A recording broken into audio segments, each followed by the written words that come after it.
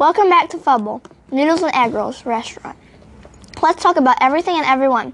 No one is safe. Business is slowly resuming. In episode 16, we are nearing the end of 2020 in the month of November and still experiencing the COVID-19 pandemic. Louisiana entered phase 3. School is in session, but it is the weekend. Meanwhile, Celeste is still a vampire, an unacceptable experience at the hair salon. Hurls loogies, gross, and still 16, not 17, but is ready for her license to drive her new car. Meanwhile, Kennedy is still under the police speed radar.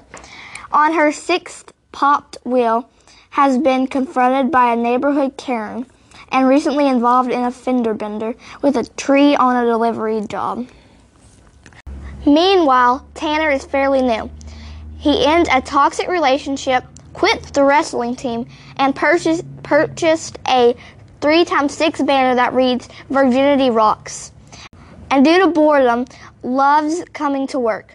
Meanwhile, Juju, quote, "I love my purple apron," wants all this foolishness to shut down. Lockdown, mask off to end.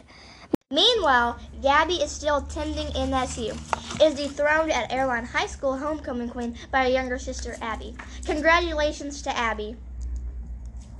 Meanwhile, at Arkansas University, Shelby loves it there, loves her roomie, and thrives with excellent grades. However, has had to put the dormitory, RA, and maintenance personnel in their places.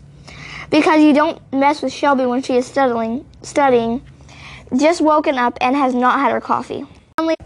Meanwhile, Ethan, the former number 2, still loves pho and pork egg rolls and has a girlfriend. Meanwhile, finally, the new number 2 is Michael, and he wears very yellow Crocs. I am Celine, and that is what is happening in the meantime with the past and present Fubble crew. Or whatever. 'Cause I knew